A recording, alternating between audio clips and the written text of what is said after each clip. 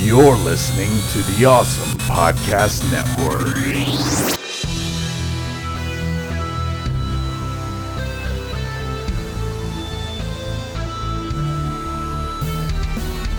This is 80s Revisited.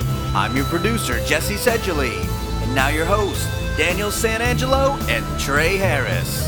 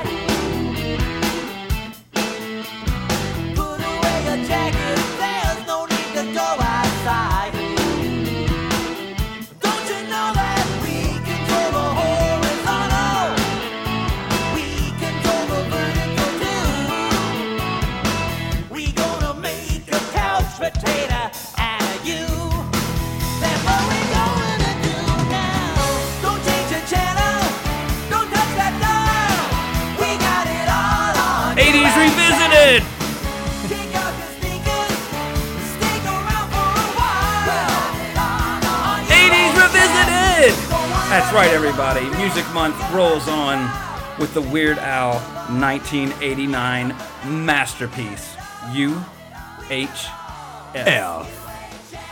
That's right. If we've talked about, we had an icon episode, I think, our 25th episode, talking about Arnold Schwarzenegger. There are other 80s icons, and musically, who better to represent that decade than Weird Al Yankovic? Amen. There is no better. I defy you, sir. Find someone. Still socially relevant. Every few years, everybody's like, who comes out with still alive too. He comes out with a new hit, and everybody, first thing out of everybody's mouth, oh wow, I thought Weird Al was dead. Oh, he's back, looking better than ever. It's like Pee Wee. Getting LASIK and shit, you know. As far as music, Michael Jackson, in the 80s. That's why I disagree, who's alive. Sir. The greatest living. Greatest living. Still okay. active performer. That's white. With, yeah, that was born white. With a nickname. With curly hair and glasses and a mustache. I challenge you. I guarantee there is no better.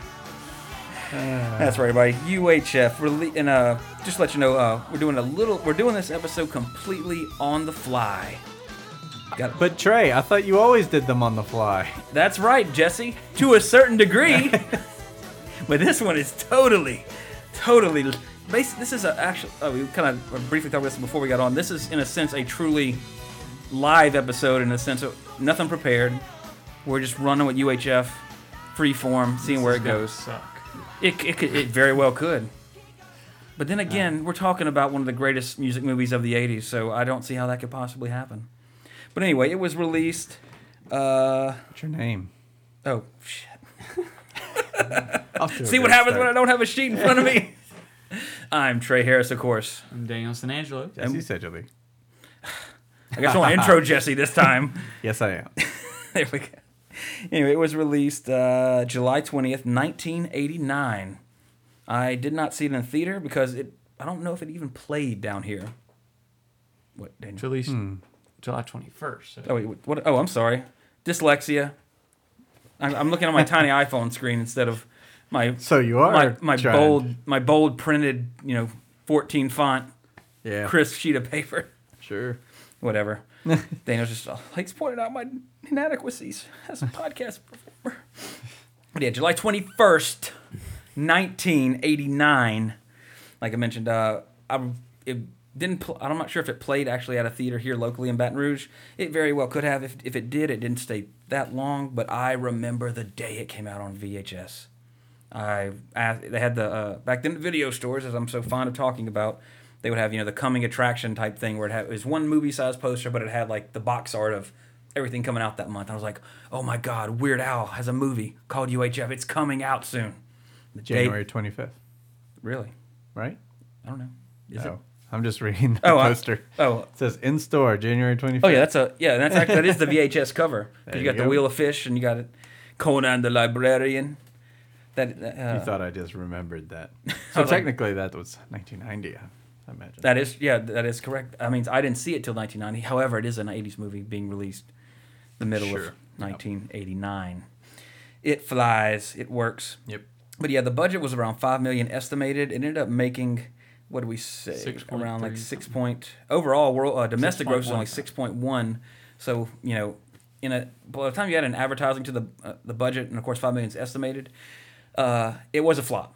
Yeah, when big it flop. opened, it opened at 2.25 million. It Not was a bad opening weekend. but it's number Third of its 11. budget. Third of That its was number income. 11 for Yeah. that week. That's bad. That's bad. Yeah. But still, a movie. But think honestly. We see if we can find out what else released that weekend, because for the number 11th movie to make 2.2 million. There you go. Oh, okay. Here we go. Oh, no wonder. Batman. Batman was in theater. Oh, look at all these 80s revisited alumni's. Lethal Weapon series. Lethal Weapon 2 was number 1 that weekend with 13 million. Batman was right behind it with Harry 11. Met And Sally. Lethal Weapon 2 was on its 3rd week. Batman was on its 5th week. Yeah, what do you see? Oh, that's what I was actually looking for that. Yeah. 5th week, Harry Met Sally, Honey, I Shrunk the Kids, License to Kill, the last Timothy Dalton James Bond, the reissue of Peter Pan, 4 Million Dead Poets, another great movie, Indiana Jones and the Last Crusade at its 9th week was number 8. Yep. Wow, Ghostbusters 2 at its 6th week. That was a damn good. That was a good week. Like, to go to the movies. yeah, exactly. Like, I could have gone and stayed all weekend for that. Wow, the original Weekend at Bernie's, and then of course UHF at number 11. However, it still beat Spike Lee's Do the Right Thing and The Karate Kid 3, and I mean, but they Shag, came in and the made their movie. money. Shag was the only other one that came out That in opened. the same week. Yeah. Yeah, so it beat So, Shag. I mean, honestly, it's understandable that a very niche movie like this would be lost under the deluge of some of the most incredible movies late 80s movies released at the same time. Daniel's rubbing his beard on the I wonder what that sultry sound was. the mic cover. Yeah, so Sorry, it's trying to get understandable why everybody it hot. flopped. I mean, that's bad on the end of the studio. Oh, let's release this really kind of unknown, so to speak, We'll show them odd genre movie right in the middle of this when it terrible comes out. season. It's gonna beat Batman and Ghostbusters too. Yeah, I mean, recently in July, I mean, look, like that's summer blockbuster season. Like, I guess nobody had the brains to be like, hey, let's hold back for August, maybe even October, when nothing's coming out, and maybe we can make a little more than 6.6 million, or whatever it made. It was directed by Jay Levy. He did a lot of Weird Al stuff. He's kind of in a sense, like a partner, not in a sexual way, but like a He actually played working the relationship. But he Yeah. was also the character in the movie. Gandhi. Uh, Gandhi. yeah, wasn't he his friend too? Hold on, Gandhi. Oh yeah, it was Gandhi. Yeah, he directed mostly Weird Al stuff. Yeah, Yeah. Blue Story, Legend of Beverly Hillbillies. I don't know what that is. documentary, I guess maybe. Yeah. But of course, starring the man of the hour, the man of the decade musically, who's white, has curly hair, and wears glasses with a mustache. Weird Al Yankovic, one of the greatest singer-songwriters of the 80s, if not all time. That's right. I just want everybody to understand that I was serious. That's why there was that dramatic pause there. The SNL alumni Victoria Jackson was Terry, with her incredibly annoying voice, which is just as annoying on the big screen as it was on Saturday Night Live. She's like crazy now, huh? Oh, is she? Yeah, I think she's That's a gone shame. mental. That's a shame? I don't know. I mean, I guess it's a shame for anybody to go crazy. Is she like Margot Kidder, knock out your front teeth and hide in neighbors' bushes crazy, or just like... No, I think she just says stupid stuff and crazy, you know. She Moves to Tennessee. She moved to Tennessee. That's all you need to know. Nah. No, I think she had her moments on SNL. There was a period where I think she was pretty hot, but she didn't hold. She kind of fluctuated. But she's definitely a perfect match for Weird Al Yankovic. They go together like peanut butter and jelly, or peanut butter, bananas, and Twinkies, whatever he made his friend in the beginning. It was He wants a Twinkie, a hot dog with Oh yeah, it was a cheese on Twinkie top. with the hot dog and the cheese whiz. Yeah, that they go together just like that. And the late great Kevin McCarthy was the villainous R.J. Fletcher. Of course, he was. Most people wouldn't recognize him from Invasion of the Body Snatchers, the original, not the Donald Sutherland, incredibly creepy one, but also the Dennis Quaid classic Inner Space, with also starring 80s alumni veteran Meg Ryan. And Martin Short was also in that film too, which was really a great movie, a good comedy, which we'll cover on the podcast. And Kramer himself as the lovable, the heart of the movie, if you will, Stanley Spadowski. And I think, I don't know if it was his first role, but definitely the earliest thing I can ever think of seeing him in. And until I got into Seinfeld around the kind of the fourth season, when my parents got into it, I was like, oh, Stanley Spadowski is on TV. He was on Fridays. He was in that skit with what's his name? From Man in the Moon, or from Taxi. Andy Kaufman? Yeah. He was in the real skit with him, the one where he went off script. Oh. Because it's live TV. Yeah. And, yeah.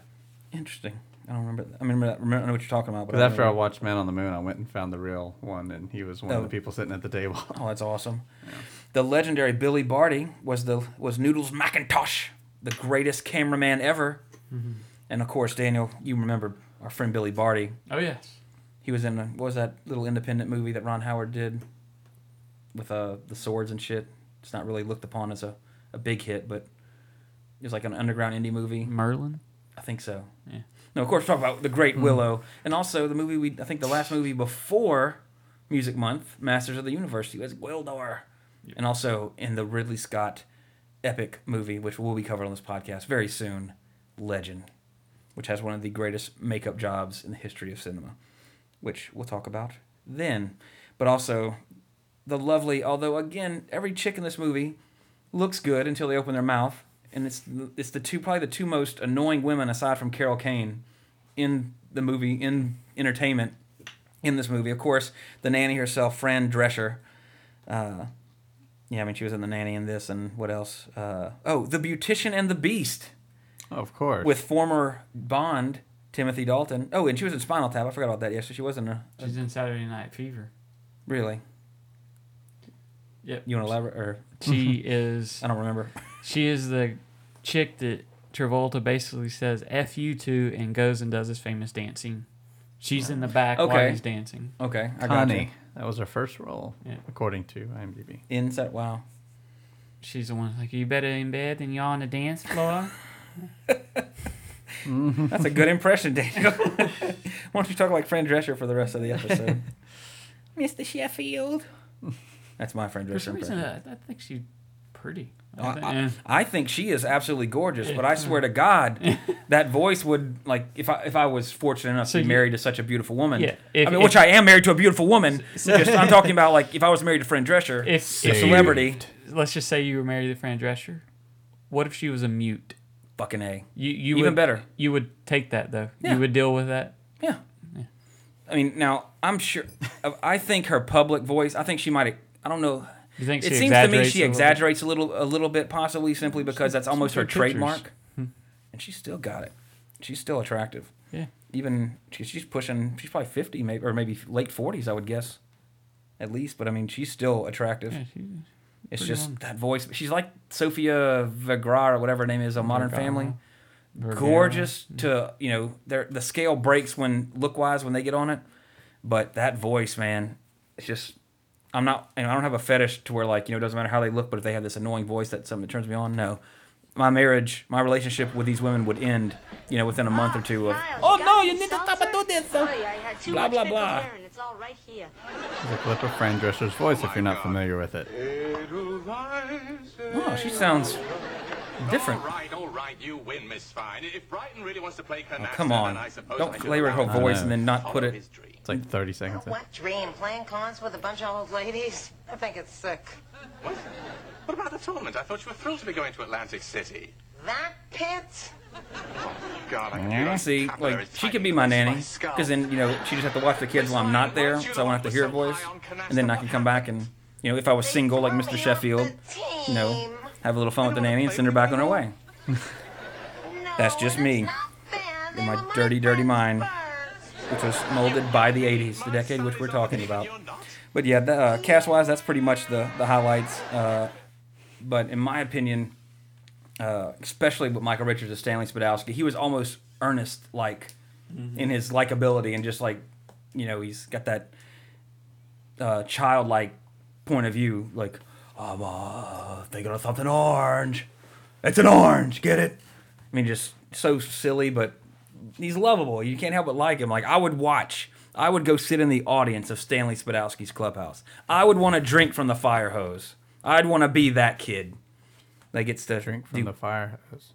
You seen UHF or? Yeah, it's been a while though. He's like, oh, he gets to drink from the fire hose. And they put him on the horse with the hat, and then like it's an actual fire hose, so it knocks the kid off the horse and everything. Absolutely ridiculous. But growing up with this film, which this was one of those that I had to rent repeatedly and wore the tape out Labyrinth. over and over. And I remember when it came out on DVD, it was like one of those random like, oh, and coming out next week on DVD. I'm like, oh my God, finally I can watch this movie again, because there comes a point where your VCRs don't work and you can't buy another one. So it came out on DVD. It was one of the best days of my life, was being able to watch UHF on DVD. Great, some of the greatest menus of all time too, because it's the menu, and then Weird Al would walk by every now and then like, hey, you need to push the button, and then you come back and say something stupid or silly or something funny would happen. I think it was like, of course it's on a loop, and I think it was like maybe a 10-15 minute loop, just the menu of different things happening, to where like, that's like that, the menu alone was a special feature as far as the DVD format goes, of course. So, but one of the things that endeared it to me as a kid too, growing up, was the basically almost the Saturday Night Live format of it, so to speak, with, you keep going to his imagination and seeing the movies that he's imagining with him as Rambo, or Conan the Librarian, or Gandhi 2, all these great and hilarious things, and it's interspliced, of course, with his imagination, but also the shows that he's coming up with to put on the titular network UHF, that they're and they're usurping the great legendary R.J. McCready, or no, that's the Thing. What was his name in here? I'm crossing movies. R.J. Fletcher, excuse me. Fletcher. Yeah, R.J. McCready is. Kevin, God, I'm thinking of last week. Kevin Bacon, Kurt Russell from The Thing. But yeah, this movie is I love it to death. It never gets old to me to watch this movie, just because it takes me back, but also it's also seeing like Michael Richards before Kramer, Weird Al, in his classic look, because now of course he has LASIK, and he you almost wouldn't recognize him if you pass him on the street. He doesn't have his mustache anymore. This is the iconic Weird Al. And of course, that probably maybe right at his peak. When did the album Bad come out? That was 88? 88? Yeah, so this was shortly after that, because with his hits Fat and everything, that's when he skyrocketed after. Of course, he did Eat It and all that. I'm sorry, I didn't even kick you under the table. But in the 80s, like one of my favorite things as a child watching MTV was when they show a Weird Al video. That and one of the best programming things that MTV ever did was Al TV. It was 30 minutes of Weird Al. They played a couple of his videos, but he might have been. I'm not sure. Maybe somebody did it before him. But this is the first time I ever remember seeing this. Was when he would do interviews, to where he'd be talking to somebody, but he would intercut previously answered things from other interviews that artists would do. But he would ask ridiculous questions that made no sense, or it made the interviewer look like they're saying something stupid. He still does that. He does? Oh, seriously? Yeah, he does it on YouTube, on Nerdist. Oh, my God. I stayed away from the Nerdist because Chris Hardwick does it, and I don't like Chris Hardwick because he was on Singled Out.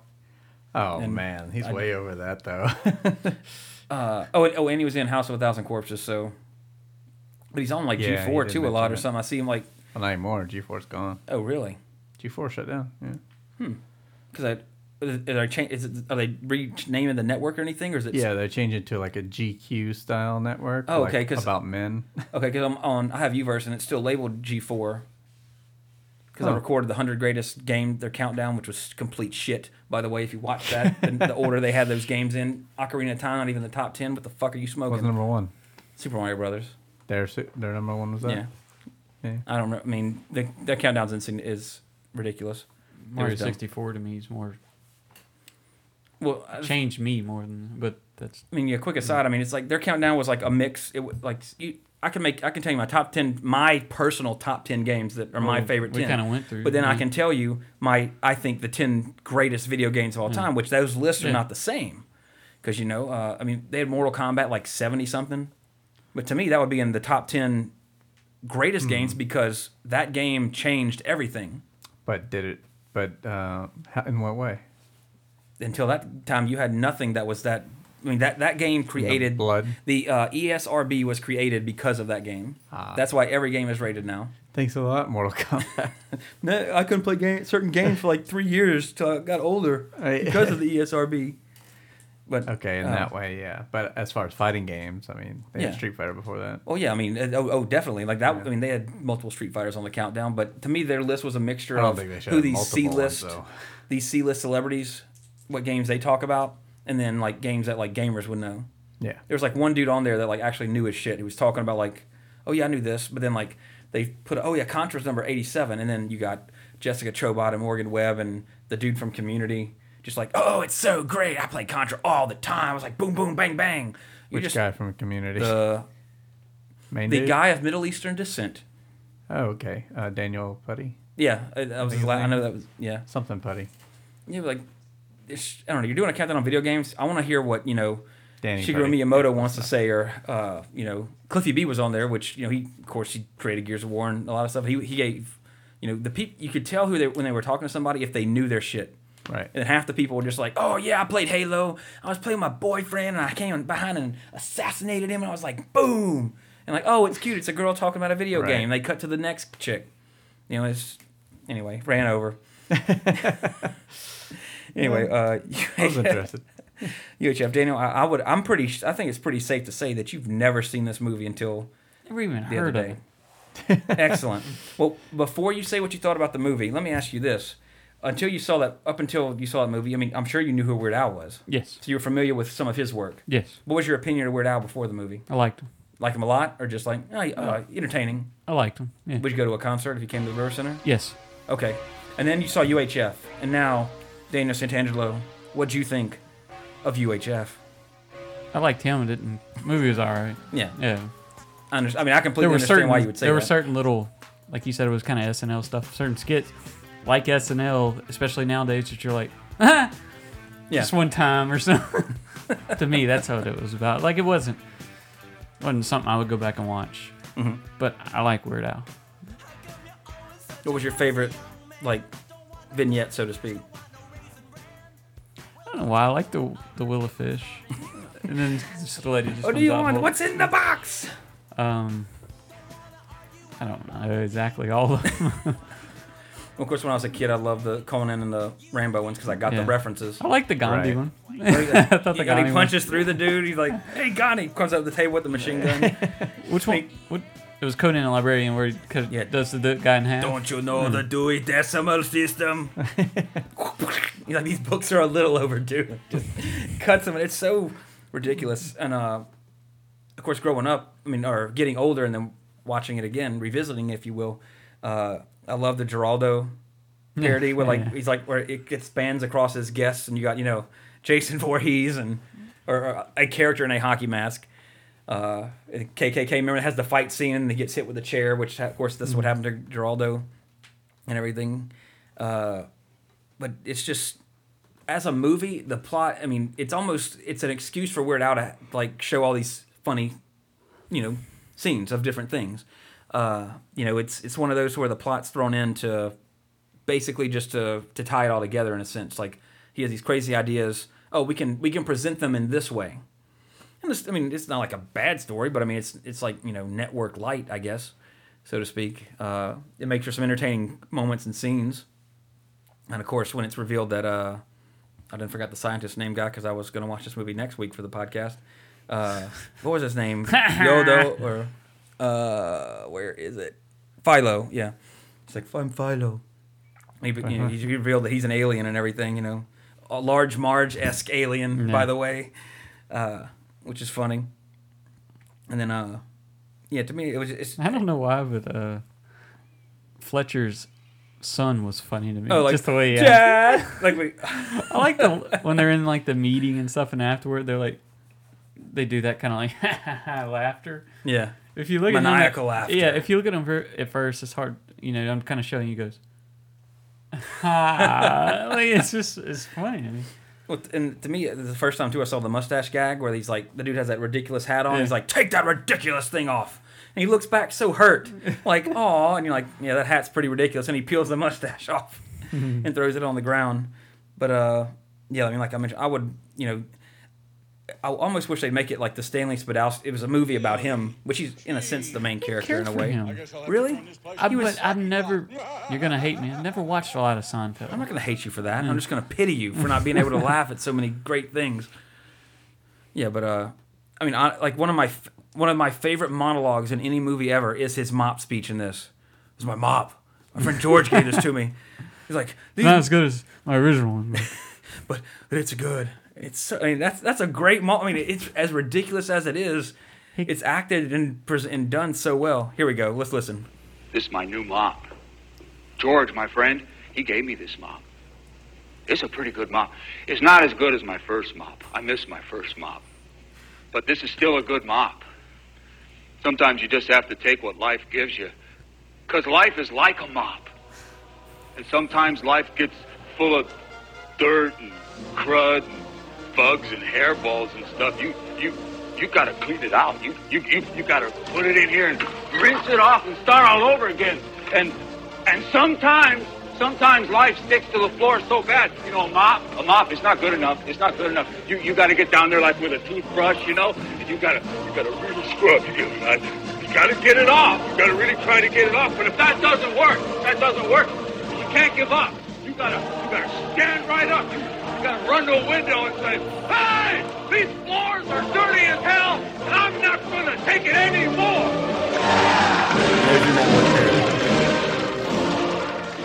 He kind of reminds me his voice and everything of Lenny of Mice and Men.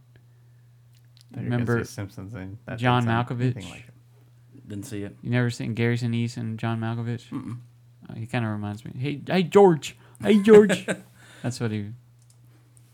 Moments like that just make the movie like as silly and ridiculous as it is. It still just warms my heart how ridiculous it is. And of course, that's referencing the movie Network with Faye Dunaway and I think Albert Finney in that? I can't remember. Anyway, but there's also little references to other 80s movies, like when he's got the mashed potatoes and he's making the mountain out of them. You know what that's from? Referencing?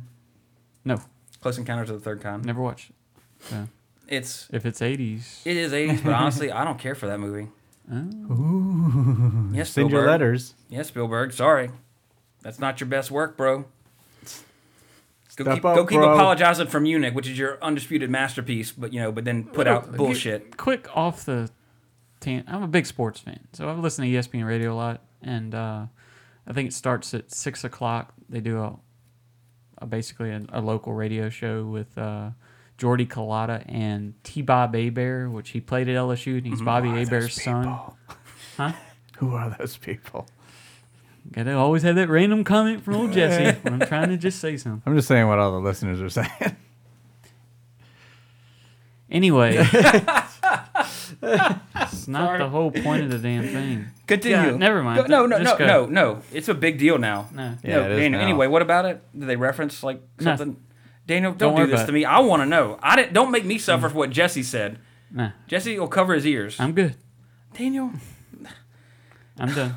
you can tell me on the way home? Yeah. Okay. I'll come back and tell you guys next week. What were we talking about before that? I'll Skype you in and stitch it into this episode. Holy shit. Star Wars Knights of the Republic sealed is going for $94 on Amazon? That's not true. I mean, you could download that game.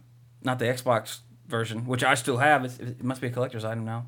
Nah, I'm pretty sure you get They that need at to the reboot that game, or like they need to do an HD version of that game. Yeah. Anyway, maybe back to UHF because that's what we're talking about. Rotten Tomatoes. I don't think I mentioned that earlier. Rotten Tomatoes, however, gave this movie. We've heard what Daniel had to say about it. You heard that I liked it. And Rotten Tomatoes gave it what they give it? Rotten Tomatoes, 57%. Thank you, 57%. IMDb isn't too far off of that, although it is better at 6.7, so 67% roughly. So again, this is one of those that's critically a failure, for lack of a better word. But for example, on Rotten Tomatoes, 71% audience. I'm not going to compare it to Howard the Duck. I'm going to compare it to Big Trouble in Little China. It's one of those that critically people think it's garbage, but it's lived on and gained cult status because despite its flaws, it's entertaining, awesome, and people like me love it and talk about it on amazing podcasts such as this one, Toot Toot. That's me tooting my own horn. Yeah. But Anyway, there's some trivia for this. Let's see here. Stanley Spadowski was written with Michael Richards in mind, but they also considered trying to get Christopher Lloyd to play that part, which I don't think would have worked anywhere near as well. It would have worked, but the character would have been completely different because Michael Richards is so high energy, spastic, to where it seems to me Christopher Lloyd would be a little more reserved, still funny, in any stretch of the imagination, but to me, they definitely made the right choice. And all you Misties out there, this was interesting. The role of Philo was originally written for Joel Hodgson, who's a friend of Weird Al's. And for those of you who don't know, Joel Hodgson is the original custodian stranded on the Satellite of Love in Mystery Science Theater 3000. Yep. Remember, before there was a guy named Mike, there was a guy named Joel. So never forget. He was always silhouette. He was always my favorite. I don't know. I guess it was just his way of speaking. Mike honestly was funnier in the long run. I don't know if either of y'all watched it, but no. But the Joel was always my hardcore people favorite. would know that there were two different ones. Actually, I think there was 3 before it went off the air. It might have. I remember Joel and Mike, but it seems to me like they might have brought in a third person at some point. I don't know. C-3PO. R2, this movie is incredibly bad. Yeah, the budget went way up, and so they had to cut it. The licenses. Let me see here. What are some other cool little tidbits of information here? Oh, in one scene where George and Bob discuss when they're doing what shows they should air when, one of the shows mentioned is the Volcano Worshippers Hour. In high school, Weird Al actually started a Volcano Worshippers Club just to get in the yearbook. I'd like to see that picture. Yeah.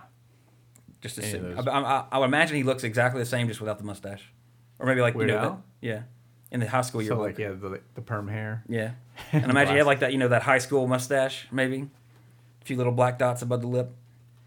Weird Al yearbook. This will be interesting. But also, what the? No, it wasn't that first one you saw. I was about to say.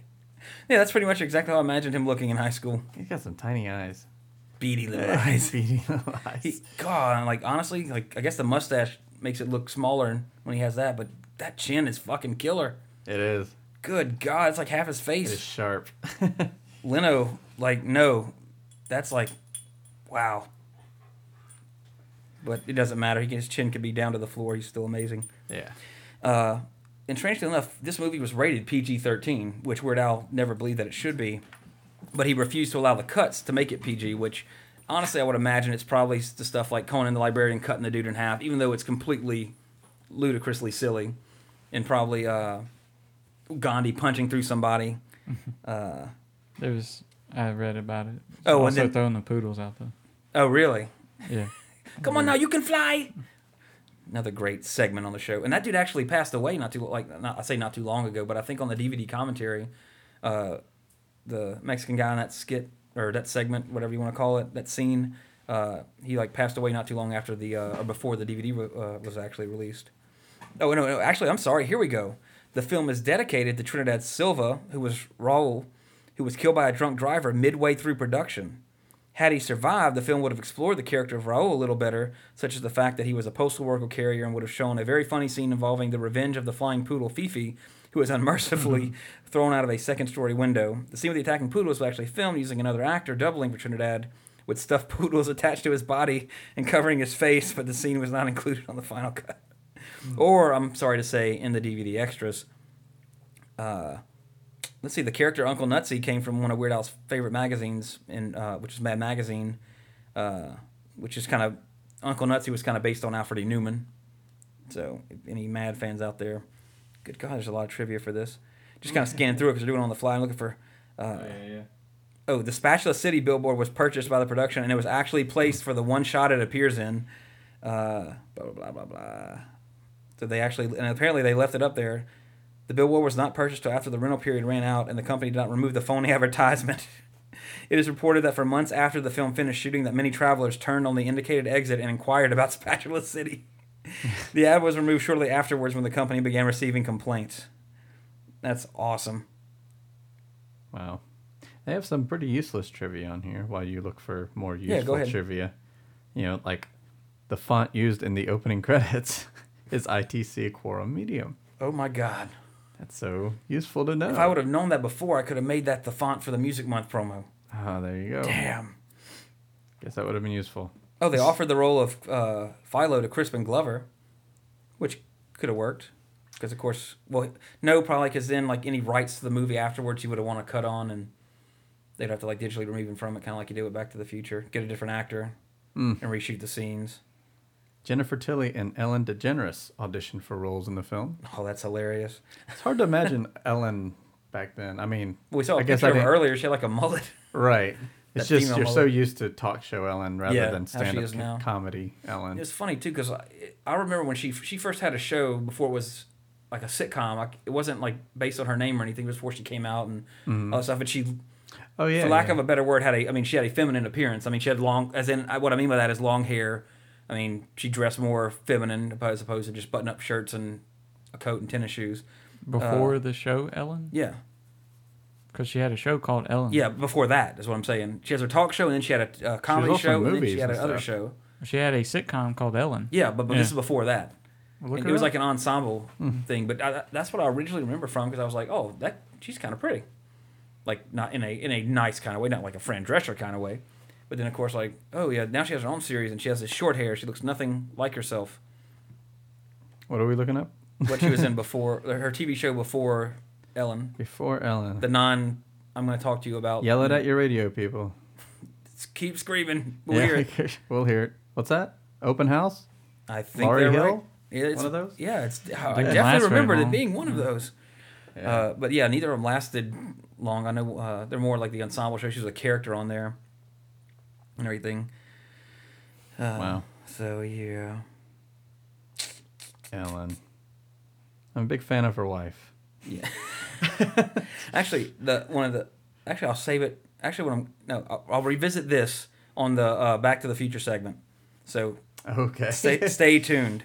Weird Al originally wanted Stallone to do a cameo in the helicopter, as a helicopter booth worker in the Rambo sequence, and he discovered that him and Stallone had a mutual friend, but Stallone wasn't available. So as to whether that means he said, "Hey, I don't want to be in your stupid movie," or he really wasn't available, we'll never know. But I hope that he was cool about it and just said, "Yeah, I can't make it, so thanks anyway." The DVD was a top 10 bestseller upon its release in 2002. Damn right. The reason it took so long, Orion Pictures went into bankruptcy the early 90s. So this film was one of the several that were stuck in legal limbo, for several years. Yeah, a lot of Orion releases. RoboCop, which we'll be doing on the podcast soon, was one of, I don't know if it was caught up in that, but it was that was an Orion picture. Yeah. A lot. I remember that logo, but I always used to love the old logos for some of the stuff. Like the Orion one I liked, and then also the TriStar. It started off with this ethereal cloud, and here comes the Pegasus dramatically jumping. I don't know. Just before it's about to hit you, it stops. And it TriStar turns into a two-dimensional logo. It gets caught in the Phantom Zone from Superman. It's now flat. Yeah. In a picture. But I always used to like look forward to that almost like, oh, I wonder who, like not knowing it at the time, but just like, I wonder what little clip they're going to show before this movie. Right. You know? And I love when they're included like as part of the movie, like Raiders of the Lost Ark. Like Spielberg sent out a scout to find a peak that looked as close as possible to the Paramount logo at the time. Yeah. So we could do that dissolve from the Paramount logo to the mountain. To the mountain. Of course, today they just digital it. That's got to be a fun job. I gotta go to Ecuador, Steven. I'm sorry, I gotta go to China now. I'm gonna find it though. Don't worry. I'm looking. I'm heading up to Japan. Just keep signing the checks. And I'll just keep looking for that mountain for you. Nowadays, like get on Google Maps. Yeah. Oh, there it is. Bing. And they just use the Google picture, the bottom right corner of the screen. Just by Google. Yeah. Because it owns every image Pan now. down from that. But in other countries, this film was called The Vidiot, which is a title that Weird Al actually preferred. Pardon me, just had a Coke. Mm-hmm. But they did use that title overseas because overseas people don't have UHF on their television, or they usually just have one. I don't know if you call it, what would you call it? Not channels or frequencies, I guess, but because we would back in my day we had VHF and UHF, and as a kid I never used UHF, although I knew there was a setting on my TV for UHF. It's almost like AM radio, I guess, by comparison. Because when I plugged up my NES, I had to make sure it was on VHF, turn that one big knob, ka-chunk, and then turn the TV ka-chunk, ka-chunk, ka-chunk, to 3, and then I can play Nintendo. So I was always aware of it, but I'm not sure. And if I had time to prepare, I probably would have found all this stuff out. Yeah. But I'm sure there was one scene that Daniel, or one reference that you got and you probably really enjoyed, Daniel. But there was that line where Weird Al holds up his finger and says, "Red rum, red rum," which I'm sure probably made you at least somewhat smile. Yeah. What movie is that from? Daniel. Oh, I'm supposed to answer? The Shining. Well, you gave time for the people at home to think about that easy answer. Let's see here.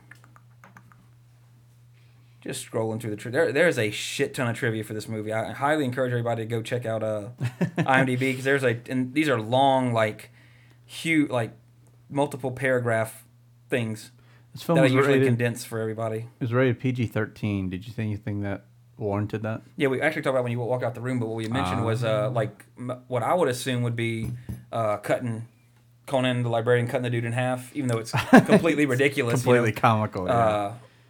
Rambo. I mean, I guess not. Because he shoots people and they explode. It's violence, all violence. Stuff. Yeah. I mean, there's nothing I wouldn't let my child see in this movie. Yeah, because it's like cartoonish. I mean, Weird Al is a cartoon character. Yeah, pretty much. I mean, that's what he is, and all the humor is straight up cartoony. It's all, and there's no, Gandhi punches through his fist through a dude, but it's Gandhi. It's Gandhi too.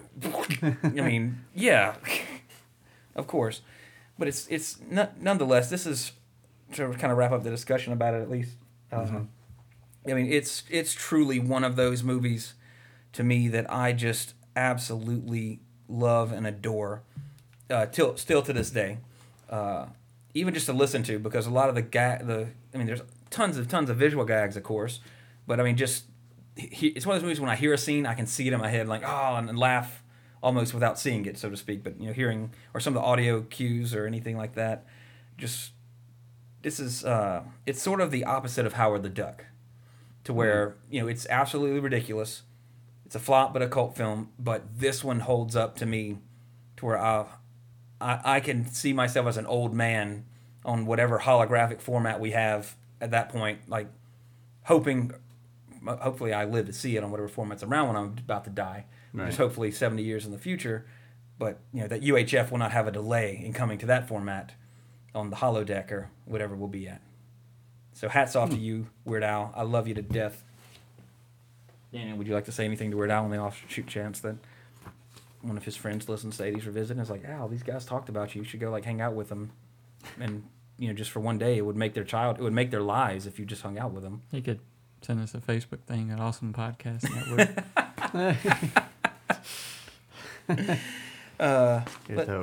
Anyway, let's see. In the real world, what day was this released again? Let's see what happened. 21st. Let's do this live. July 21st or something. 89, wasn't it? 21st, 89, yeah. Yeah, just Wikipedia 1989 and go down to July. Let's see what was going on in the world. I can tell you. Oh, you're already there? Can you now? Yeah. Let's go to Daniel Sports Rewind first. Okay, sure. And I'll show you why. Sports Rewind. I'm guessing it was Batman or When Harry Met Sally. Because when I looked at this, the one for actual July 21st is one that I've used. Oh, really? Which it wouldn't necessarily be the same day. It might have been something that I found interesting at the time. It was actually Mike Tyson KO's Carl. Oh, yeah. Truth Williams. Mm-hmm. I remember talking about that. The bad thing about most of these summer movies is really the only hardcore sport going on usually at that time is baseball. I'm not a huge baseball fan. Agree. So on these, I kind of try to find something that we could just have a little discussion on. And on July 29th, a dude named Javier Sotomayor of Cuba, he set the high jump record, which is 8 foot high, which is ridiculous kind of when you think about it, because it's probably been more nowadays. Yeah. I would think somebody's jumped higher. I mean, jumping higher than the door. Over that door, yeah. What country? Cuba. Cuba. Oh, okay. Well, they're used to jumping fences. Yeah. Because Castro. That's all. That's what that means. That's what that comment means, everybody. But yeah, because everyone knows it's surrounded by water. We're not talking about borders here. That's ridiculous. I mean, there's never any other time where I watch a high jump except for the Olympics. Yeah. Here comes the high jump. That's the best in the world. There, I mean, on TV. I was going to ask you. What is the record? Don't know. No. High jump record. We'll find that out. Not world record. If it's been, done more, it might have been What were you going to ask us while I look this up? There he goes. Longest standing record in the history of the men's high jump. Good job, Javier. 8 foot. I thought somebody else did more, but apparently not. Well, you would think, I mean, of course, being so long, over 20 years ago, that surely somebody has come along. The new steroids that people can get away with taking and things like that. But 8 feet holds up pretty well. I was going to ask, what's your favorite Olympic sport to watch? Like overall, or it can be a Winter Olympic. We'll put that out there. In winter, I love watching the ski jump.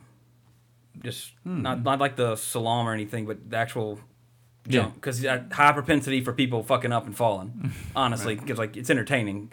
But summer by far, which I rarely with the Summer Olympics coming on, I'm always looking at what they're showing so I can record it, DVR it. This past time is fencing.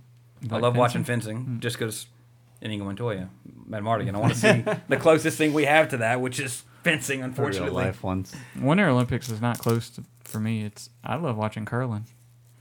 I think that's pretty fun. Curling is strangely addicting to me. Yeah, I remember the last one Olympics because that was always on around the time I went to lunch. It's on the Olympics. A slow dart game with underwater darts, like a pool and darts together in terms of trying to knock something out the way, like shuffleboard base. I mean, it's shuffleboard basically, but Summer Olympics I just love. Like the 100 meters and 200 meters. I do too. The short ones. Yeah. The really the long ones. You long ones. You start like the steeplechase. Go get some cereal or something. Actually, I think it was it last year? There was a Summer Olympics. Yeah. I thought it seemed pretty. It's recent. every leap year. But the event I ended up watching the most this past time was the horse jumps, or the whatever. That's equestrian. Yeah. Which was that's pretty cool. I have boycotted horse jumping since Christopher Reeve Superman was injured on principle, but I watched that. Again, it was on at the time. Give me your card, your anti-equestrian card. But so anyway, Carl, usually they're the ones. There's the events I want to see, and it's so rare that I catch them. Yeah. But then there's the ones that I end up having to watch, so to speak, because I'm at home on lunch. The Olympics are on. I might as well watch the Olympics. And the thing I hate is especially the summer ones, here's fencing, ding, ding, ding, back to the pool. Yeah. Watch Ryan Lochte not break Michael Phelps' record again. But now there's they're starting to show it on a lot of different channels, so you can catch it on MSNBC or that's what I would end up doing is flipping it. The water polo, that was one this past Olympics that ended up always happening when I was watching it. One that I kind of really got into this Olympics, never really watched it before, was the handball.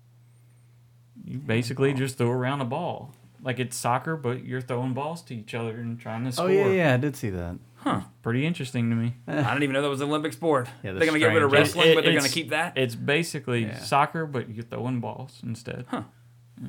Oh, one thing, I didn't know this was an Olympic sport. Or lacrosse without the tools. Yeah. Right. I do like the gymnastics, too, because I just thought of that. Gymnastics. But it's some floor show where the chicks, they either throw a ball... That's or that's hoop. Rhythmic gymnastics. Yeah, that shit was amazing. Yeah, it is. Catching a ball 50 feet in the air with your shoulder blades and doing the Aladdin rolling down your arm. Behind you. They have the baton, and then they have that little thing that has the long the ribbon. Paper ribbon. That was pretty interesting. I mean, not to name a whole bunch of events, but I mean, the more we talk about it, the more I'm thinking about what did I see that was it? I would watch that again.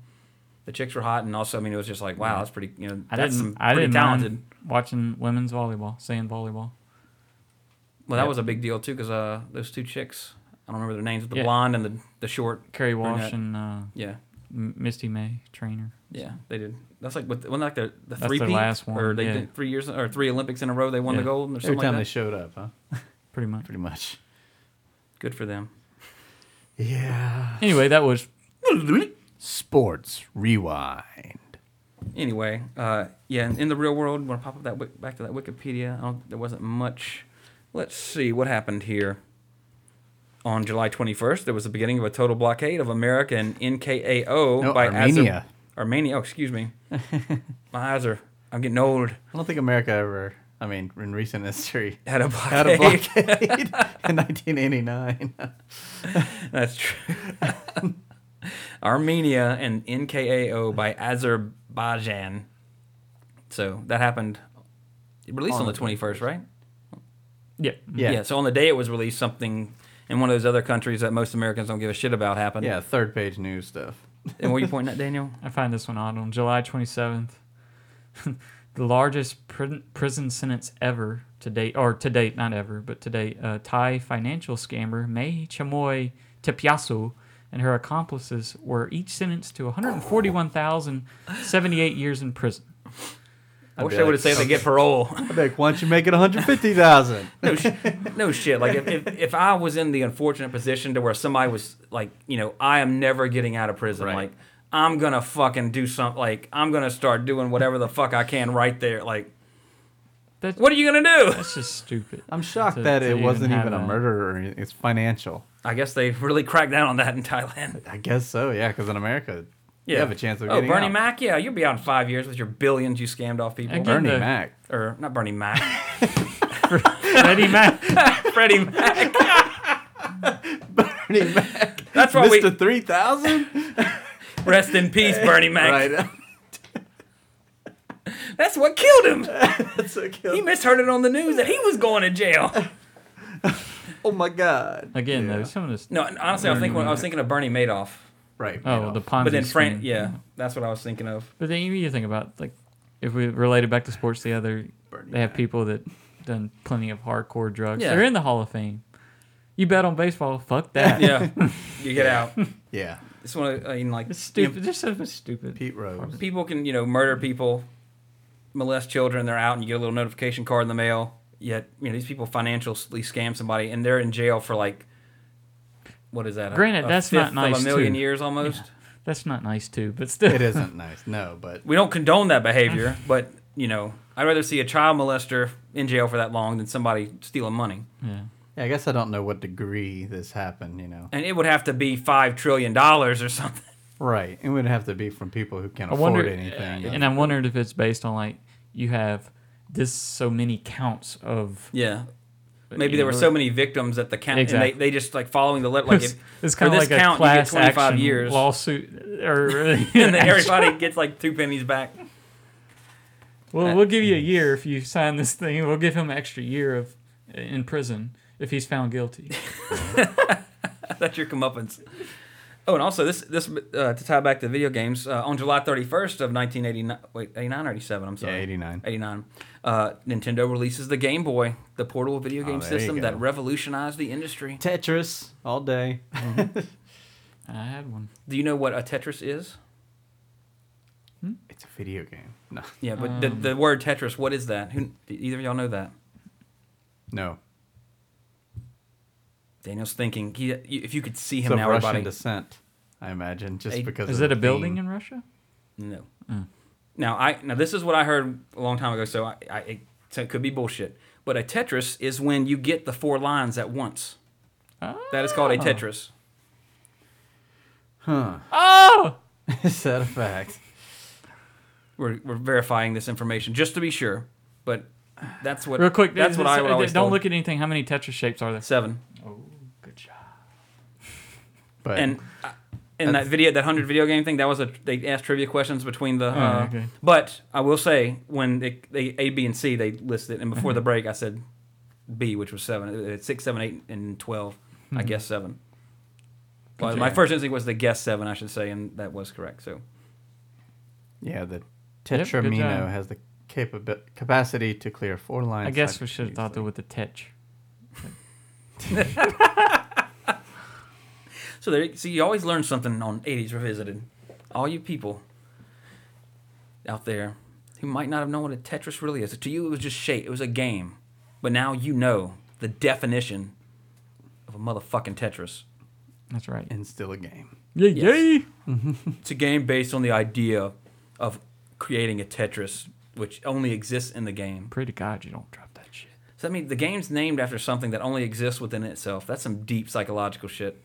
Philosophical. That's almost existential. Like is a Tetris a Tetris if it is already considered Tetris in a different form? Ponder that one. Yeah. Think about that till next week, everybody. But Back to the Well, Future there's real a big quick. one on the 26th, too. Robert Morris Jr. released a computer virus. He was indicted, making him the first person to be prosecuted. Wow. A lot of crime going on at the time. Yeah. In Thailand and over here. No one was ready for the 90s. Yeah. They thought it was never going to come, so they just went all out. I figured the Russians were going to annihilate. We're all going to annihilate each other before the end of the 80s. Which did either of y'all watch that series on History Channel? Which one? Or the 80s? It was just called the 80s, the decade that made us. No. It was actually really good. Of course, we did the podcast about the 80s, but it was really cool watching it. And it had all the aspects from music to social issues, a lot of stuff that I remember as a kid, but didn't know what it was, so to speak, or in vague stuff. It was actually it's really worth, if they were aired again, to catch an episode of. I mean, of course, the big episodes are always involving, you know, Reagan and, you know, Berlin Wall and kind of stuff, but they do have several episodes where they touch on like the Wall Street crash and how where the shape the country was in, which is really, to me, you know, we talk about the movies on a weekly basis of the 80s here and entertainment and music at some point and everything.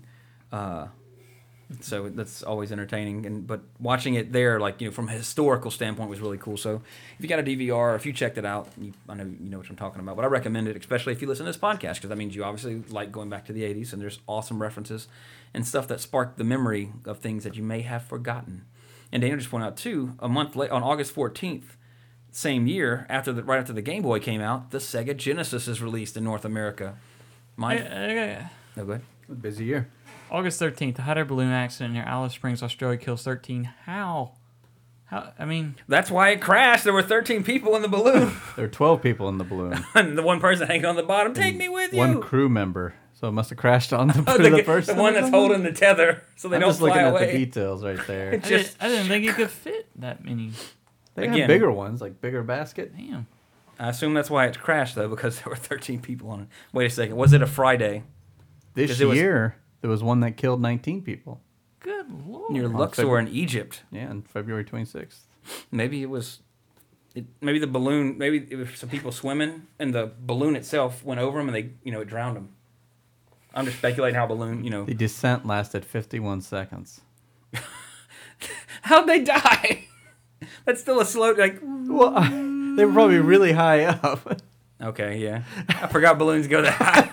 You thought they were still connected to the rope? Like that, or every time you see a picture of a balloon, there may be 500 feet up. Yeah, but they were never pretty high. I'm sure. It'd still kill them, I'm sure, but it's just... Wait, it said it killed its pilot and 12 passengers. Okay, so that's 13 people on board. Does it say the day of the week? Because it happened on the 13th, and there were 13 passengers. If it's a Friday, hope nobody's listening has triskaidekaphobia, which is the fear of the number 13. Well, then there's also that thing where I could name a date, and some people could tell me what day that is. Yeah, I am not one of these people. There's it, yeah. It doesn't say. I'm gonna say it's a Wednesday. Well, what we know is there's a 1 in 7th chance. Wednesday. Sunday. Oh. That would have been pretty creepy if it was a 13th. I'm just saying. Oh, it was 2 hot air balloons. According to this historical events calendar that I just saw, it was 2 hot air balloons. But then again, who do you believe? Wikipedia or some random... Wikipedia. Whatever. Yeah, they never lie. Yeah. It's always truthful. Smart people edit Wikipedia. The first time I ever saw an article that somebody maliciously edited was for Hulk Hogan. And it said... And I'm quoting from memory. So it was 2. Okay, continue. But he was like, it was apparently he was feuding with somebody. I can't remember who it said he was like messing with. I'm gonna say, for lack of a better word, Macho Man. Said Hulk Hogan's a big stupid faggot American wrestler who thinks he's better than Macho Man Randy Savage. So user edited. That's what that was. Something they called him a faggot, and that he was terrible. Whoever he was wrestling was way better than him. But it was, of course, Wikipedia's user edited, but in court, and then when I went back to reread it a couple days later, it had been fixed to Hulk Hogan as an American professional wrestler, or Terry quote Hulk quote Hogan, or no Bollea, yeah. Those wrestling fans. So yeah, they don't take no prisoners on that. But Sega Genesis, I was gonna say that was the first console I got after an NES. I never had a Game Boy, which was actually released a little bit before that, but I didn't have a Master System. And I didn't have a Super NES till a couple of years after it actually came out, because there was that big Genesis.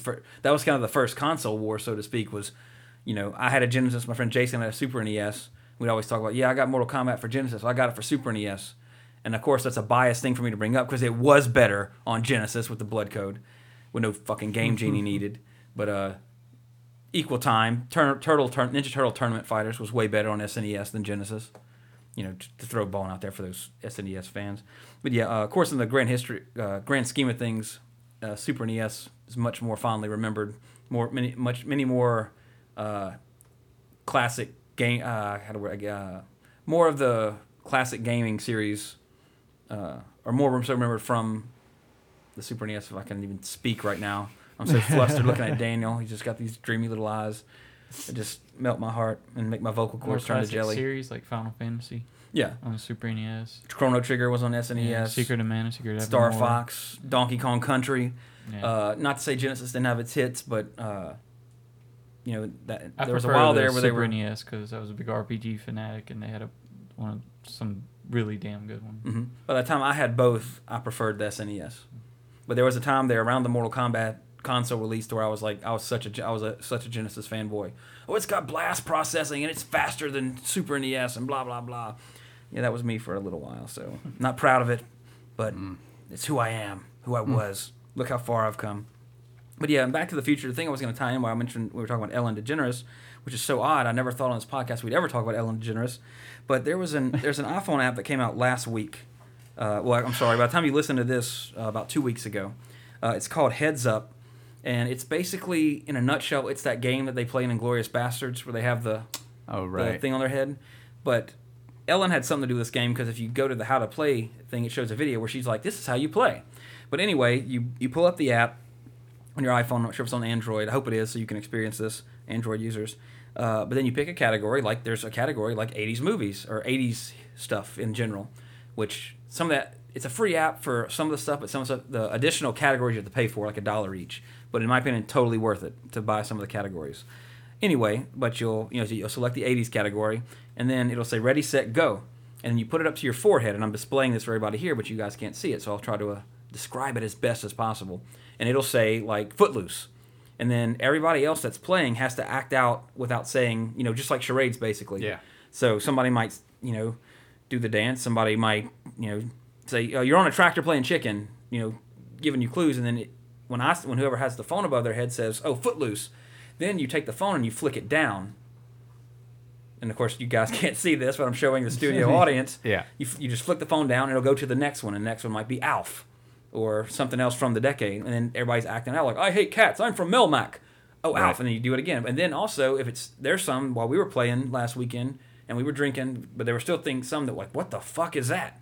So you can pass it by flicking it up, and it'll go to the next one. Huh. And then it's all timed on the game by itself, and then it'll go, and it'll, little timer will go off, and then it'll ding, and then you take it away from your forehead, and you look at it, and it says, you got so many right, and it'll show you what you got right and what you missed.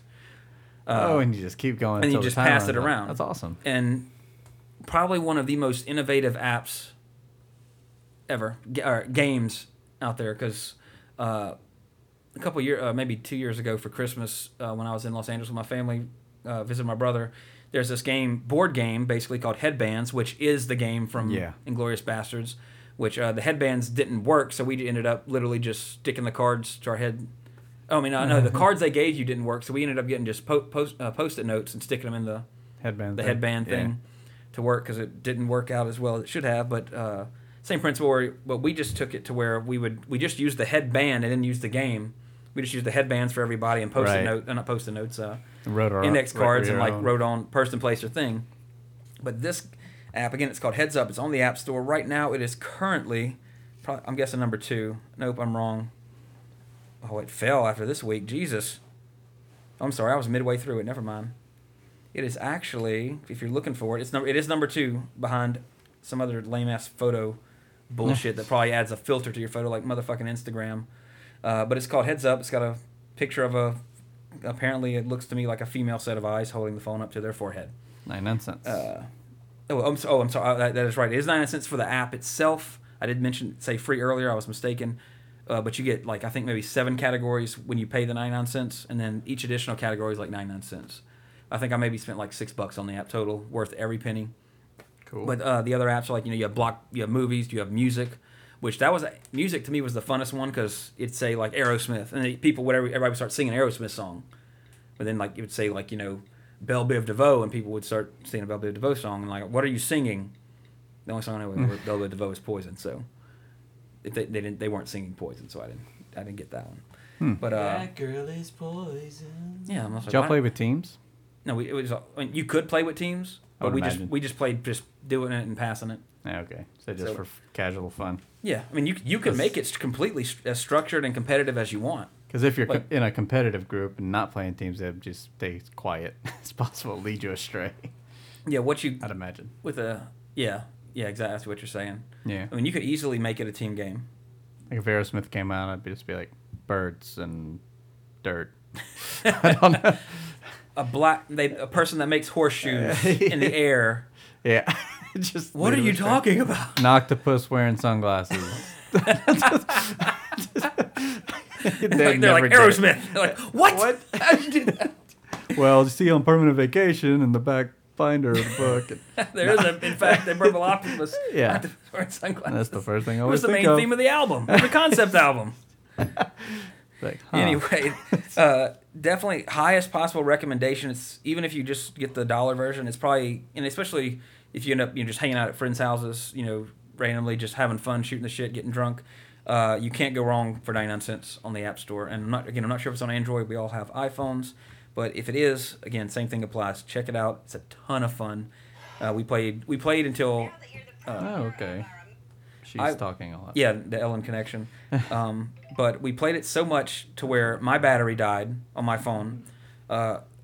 Crystal, our friend Perry's wife, downloaded it and downloaded the categories that I had so we could keep going, like right there, because it was so much until her battery died. And then we're literally sitting there with our phones plugged into the wall. Everybody had to take turns sitting down because the cord we had was so short to where the plug was, sitting down playing the game because we just had so much fun we didn't stop. Here's a note for people. Even if you mute your phone on the side, it'll still make sound on this app. It's one of those apps. It's one of those I hate when that apps. happens. Yep. There you go. But yeah, definitely check it out, everybody. So, any final thoughts? If I had to give it a score, I'd probably give it a 5.2, something like that. Wow, that's not gonna fly with me, Daniel. Sorry. And again, of course, this is one of those that my score is heavily relied upon how much I liked it as a child. I'd like to think, of course, you can never say until you're actually in a situation, blah blah blah. I'd like to think that if I saw this today for the first time, I would still like it as much. I would be wondering why I didn't see this earlier. Because I love Weird Al. His videos are still some of the greatest music videos of all time. But I would give it a 9. And again, that is completely, that is a biased score for me. Like that is, is it the best shot movie? Is it well acted? No, but I fucking love this movie. So that's why it's special to me. And that's the way it was. You're special to me, so. Oh, you guys. I give you a 10. Oh, no, I get a 9. Well, you're perfect, honey. I'm 9ness. Oh my god. Now it's my old nickname. I was never good enough for 10. Always number 9. Couldn't make that 10. Anyway, off the subject. But there are, of course, we record, as you guys know, and girls, we record we record our podcast 2 at a time. And so I'm not sure. Possibly by the time you listen to this, the newest episode of Geekly Dose might actually be up. Tim and Steven got it hooked up together, and if it isn't up, it will be up soon, sometime this month, the month of May. Geekly Dose is returning, so you can get your next dose only on the Awesome Podcast Network. So be sure to keep looking out for that. And also, if you need to get a hold of us for something we said was stupid, dumb, wrong, awesome, you need to elaborate on anything that you heard today, you have an opinion on which Planeteer would kill the others in a death match, hit us up at 80srevisited@gmail.com. Also look for us on Facebook at, Facebook is at Awesome Podcasts. No, that's Twitter. Damn it. At Awesome Podcast Network on Facebook. On Twitter, at Awesome Podcasts. Plural. Don't type Awesome Podcast SSSSS. It's just one S. I just put emphasis on the S, so you know that it's not just Awesome Podcast. There are, in fact, more than one. Did you go back to the feature?